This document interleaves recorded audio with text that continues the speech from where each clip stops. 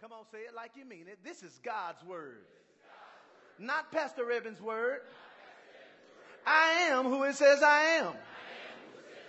I can do what it says I can do.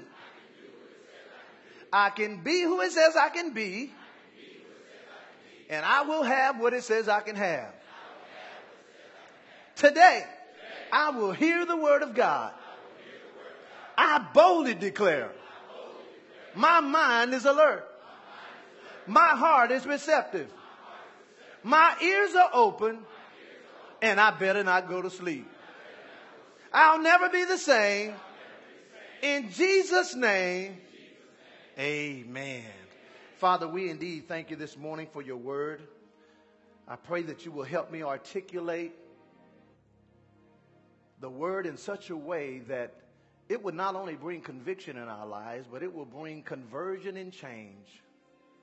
Thank you, Holy Spirit, for already being here and for breathing on this word.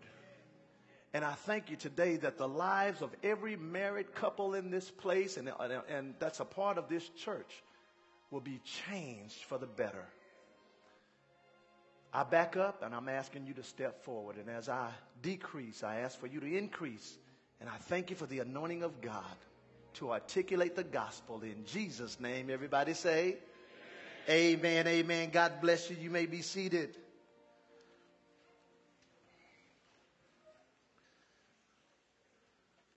There was a story about a lady whose husband was seriously ill. And after the doctor completed his examination, he called the wife into his office alone by herself to talk about the state of her husband.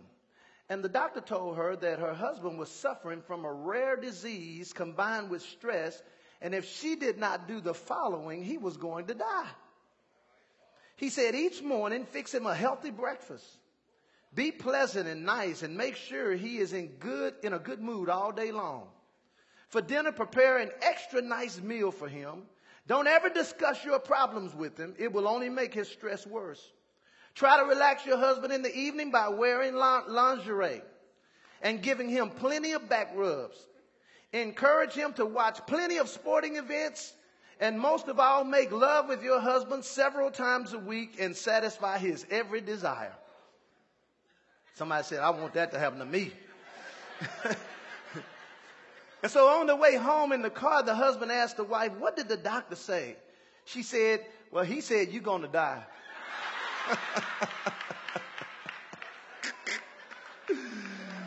Woo-wee.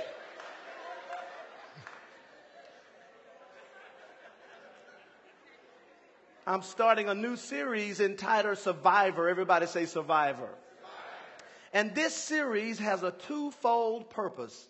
It is first to minister specifically to our married couples to address things in a marriage that would make it strong and healthy. And then the second purpose of the series is to minister to our singles so that they know how to live a successful single life as well as prepare themselves for any future marital relationships if they desire. And just in case you're visiting us, we're using the first 4 Sundays in September to address the specific needs for these two groups. And what that means is we have designed our 9 o'clock service, which is right now, to minister to our married couples. And our 11 o'clock service will be just for our singles. Now, let me just define what married means, because our culture has really changed the meaning. Marriage means a marital relationship between a man and a woman that was ordained and done and licensed through somebody who has the power to marry you. In other words, it don't count if you are what they call, come on, y'all used to do it, common law. That's not marriage. Okay? And the goal of our marriage series is to provide you with biblical principles and practical applications that will help maximize your marriage. So if you're taking notes, today's message will be used as our foundation for the whole series. And today's topic is commitment, the glue to a successful marriage. I'm going to say that again. Commitment, the glue to a successful marriage. And the purpose of today's teaching is to show you how the right perspective of commitment will provide glue for every marriage. Now, I have some ground rules before I get started. I know this is a long introduction. I normally don't take this long, but I have to do this. I have some ground rules for all of you who are married. First of all, number one is to listen to every message with only you in mind. In other words, ask yourself, am I actively and presently doing what is being said? Don't listen to the message for your spouse being like, yeah, I hope they heard that. Number two, no elbowing, no threatening in the service allowed. Number three, no hitting, striking, punching, or pinching your spouse. Number four, no arguing or verbally embarrassing your spouse about the lesson here or even outside of here. In other words, some of the best arguments start after church about what was said. So I want you to open your Bibles to Psalm 127. And if you don't have a Bible, they'll have it on the screen for you. Psalm 127, we're going to look at verse 1. And then Matthew chapter 19, verses 1 through 9. I'll say those again. Psalm 127, verses 1. And then Matthew chapter 19, verses 1 through 9. And while you're finding those two particular verses, I want to give everybody here a relationship commitment checkup. How many go to the doctor every year to get a checkup? Yeah, when you get past 40 as a man, we don't enjoy the checkups like we used to. There is an invasion of privacy that takes place when you go beyond the age of 40. And so I'm going to give you a relationship commitment checkup. And so here it is. Are you a chicken in your relationship or are you a pig? Are you a chicken or are you a pig in your relationship? I'm going to give you some examples. Chickens, because I got this from a story. I heard a story about a farmer and he was wanting to have breakfast. And, in this story, the animals could talk. And so he wanted some bacon and eggs and some toast. And so he went out to the barn and he asked the chicken, hey, would you like to participate in my breakfast? And the chicken said, no problem. He said, well, I need an egg or a couple of eggs from you. The chicken laid the eggs, no problem. When he got to the pig, he said, hey, you know what? I need some bacon and unfortunately, you're going to have to give your life for me to eat. And the pig said, no problem. That's why I was created. So the pig lost his life. So are you a chicken or a pig? You say, well, what do you mean by that? I'm going to break it down real quick. Chickens give some of themselves in a relationship, but pigs give all of themselves. I'm going to say that again. Chickens give some of themselves, but pigs give all of themselves. Here's another one. Chickens are committed, but pigs are fully committed. See, the chicken was committed for the farmer to eat because all he had to do was lay some eggs, but the pig was fully committed because he had to give his life. Here's another one. Chickens will lay down an egg, but not their life. Pigs will give their life. So my question again is, are you a chicken or a pig? Because see, if you are a chicken, chickens run when things get tough. Pigs will stick it out. Amen. Now, are you in Psalm 127? I have 3 simple points this morning. Here's the first one.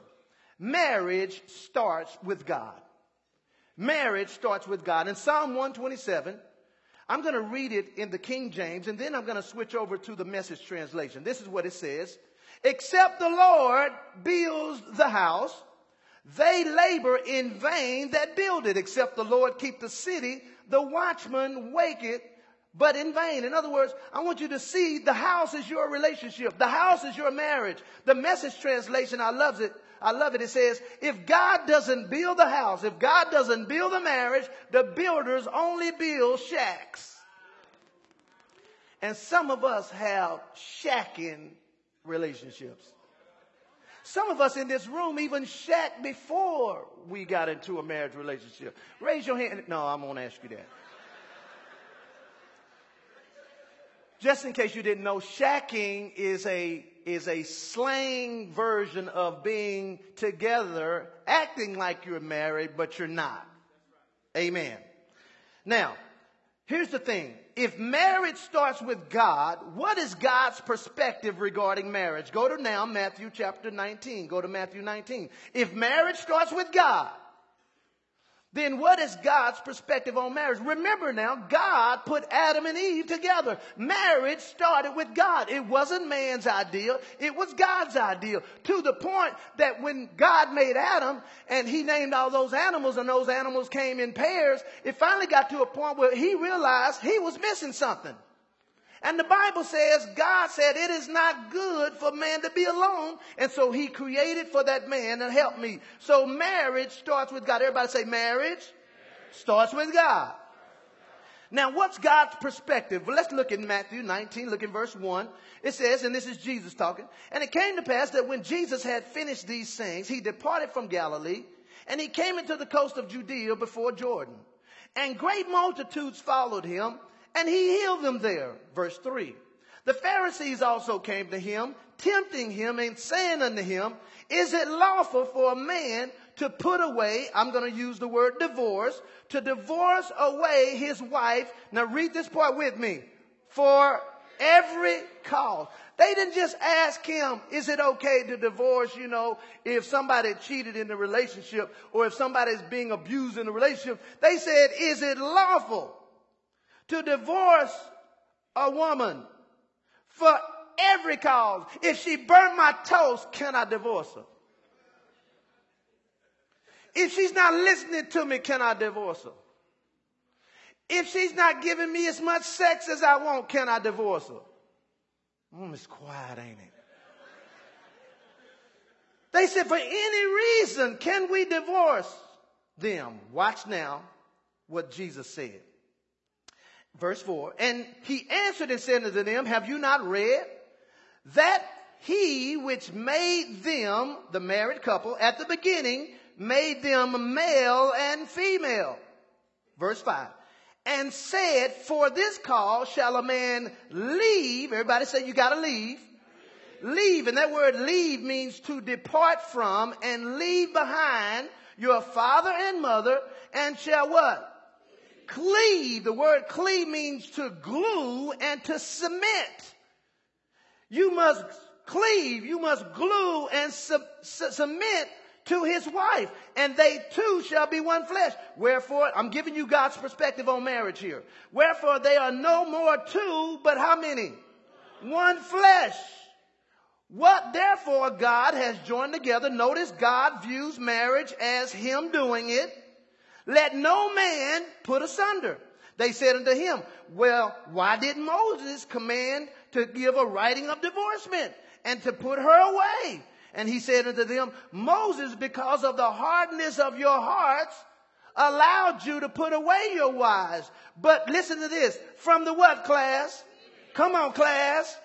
From the beginning, it was not so. Let me just stop there and say, divorce was not God's intention from the beginning.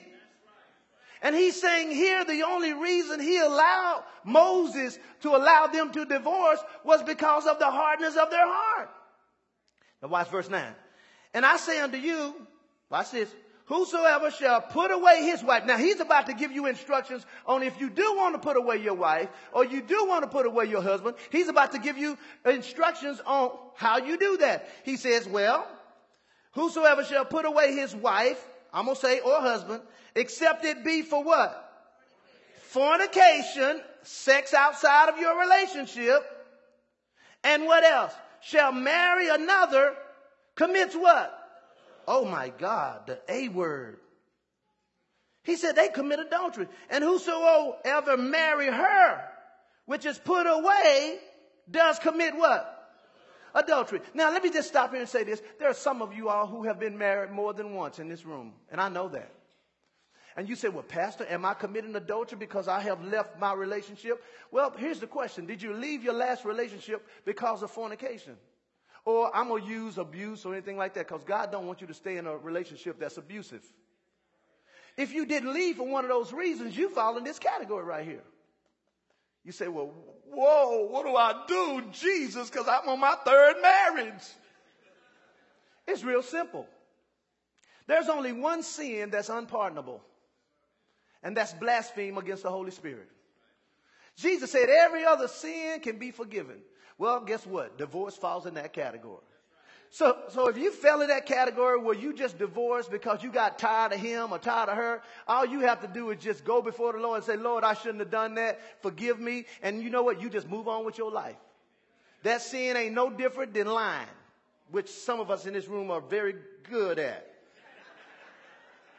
Now, divorce does have different repercussions, especially if you have children and all that kind of thing. Even if you don't have children, when God glues you together, you ever super glued your fingers together or something?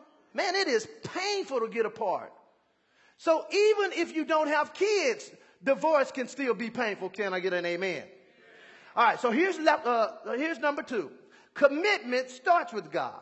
Now, we said at first, marriage starts with God. Now we're going to talk about commitment. Commitment starts to God. Now go to Matthew chapter 7. Go to Matthew chapter 7. We're going to look in verse 24. I was reading an article recently where the oldest married couple in the world who is still alive, they hold the Guinness Book of World Records for the most oldest, longest married couple. They have been married for 86 years. And they are still alive today. The husband is 104 and the wife is 101. And they were being interviewed, and because one of the questions related to my point here, which is commitment starts with God, I wanted to just pull out this question. This is what they were asked. What's the one thing you have in common that transcends everything else in your marriage? And their answer was, we are both Christians and believe in God. But it didn't stop there, because the Christian divorce rate is just as high as the world's divorce rate. But listen to what else he said. They said, we pray with each other every day, but marriage is a commitment to the Lord. Marriage is a commitment to the Lord. And until you commit to the Lord first, you can't commit to a person second.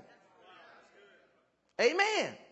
Now, where I tell you to go? I don't want to go there because I'm losing time. Well, I don't want to go there. Go to 2 Corinthians chapter 8. Go to 2 Corinthians 8. Commitment starts with God. And most people didn't have a commitment with God at the right level when they got married.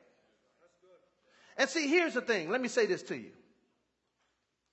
You can't have a successful horizontal relationship until you have learned to have a successful vertical relationship. In other words, you can't commit to somebody in the flesh if you haven't learned to submit to somebody in the spirit. Amen. 2 Corinthians chapter 8, look at verse 1. It says, moreover, brethren, we do you to wit of grace of the God bestowed upon the church of Macedonia, how then a great trial of afflictions. I'm going to skip all that. I'm going to jump down to verse 4. Praying with us. I just wanted y'all to see the context, but y'all still didn't see it because I didn't read it because I'm out of time. So just looking up verse 4. Praying us with much entreaty that we would receive the gift. Watch this now. And take upon us the fellowship of the ministering of the saints. And this they did. Watch this now, because I'm going to show you how commitment works. Not as we hoped, but what, class? Come on, class. Come on, class. But first, what does first mean? First means first. He said, but first they gave themselves to who? To the Lord, and then to who? To us by the will of God. In other words, if you're going to have a successful marriage, commitment means that you first commit.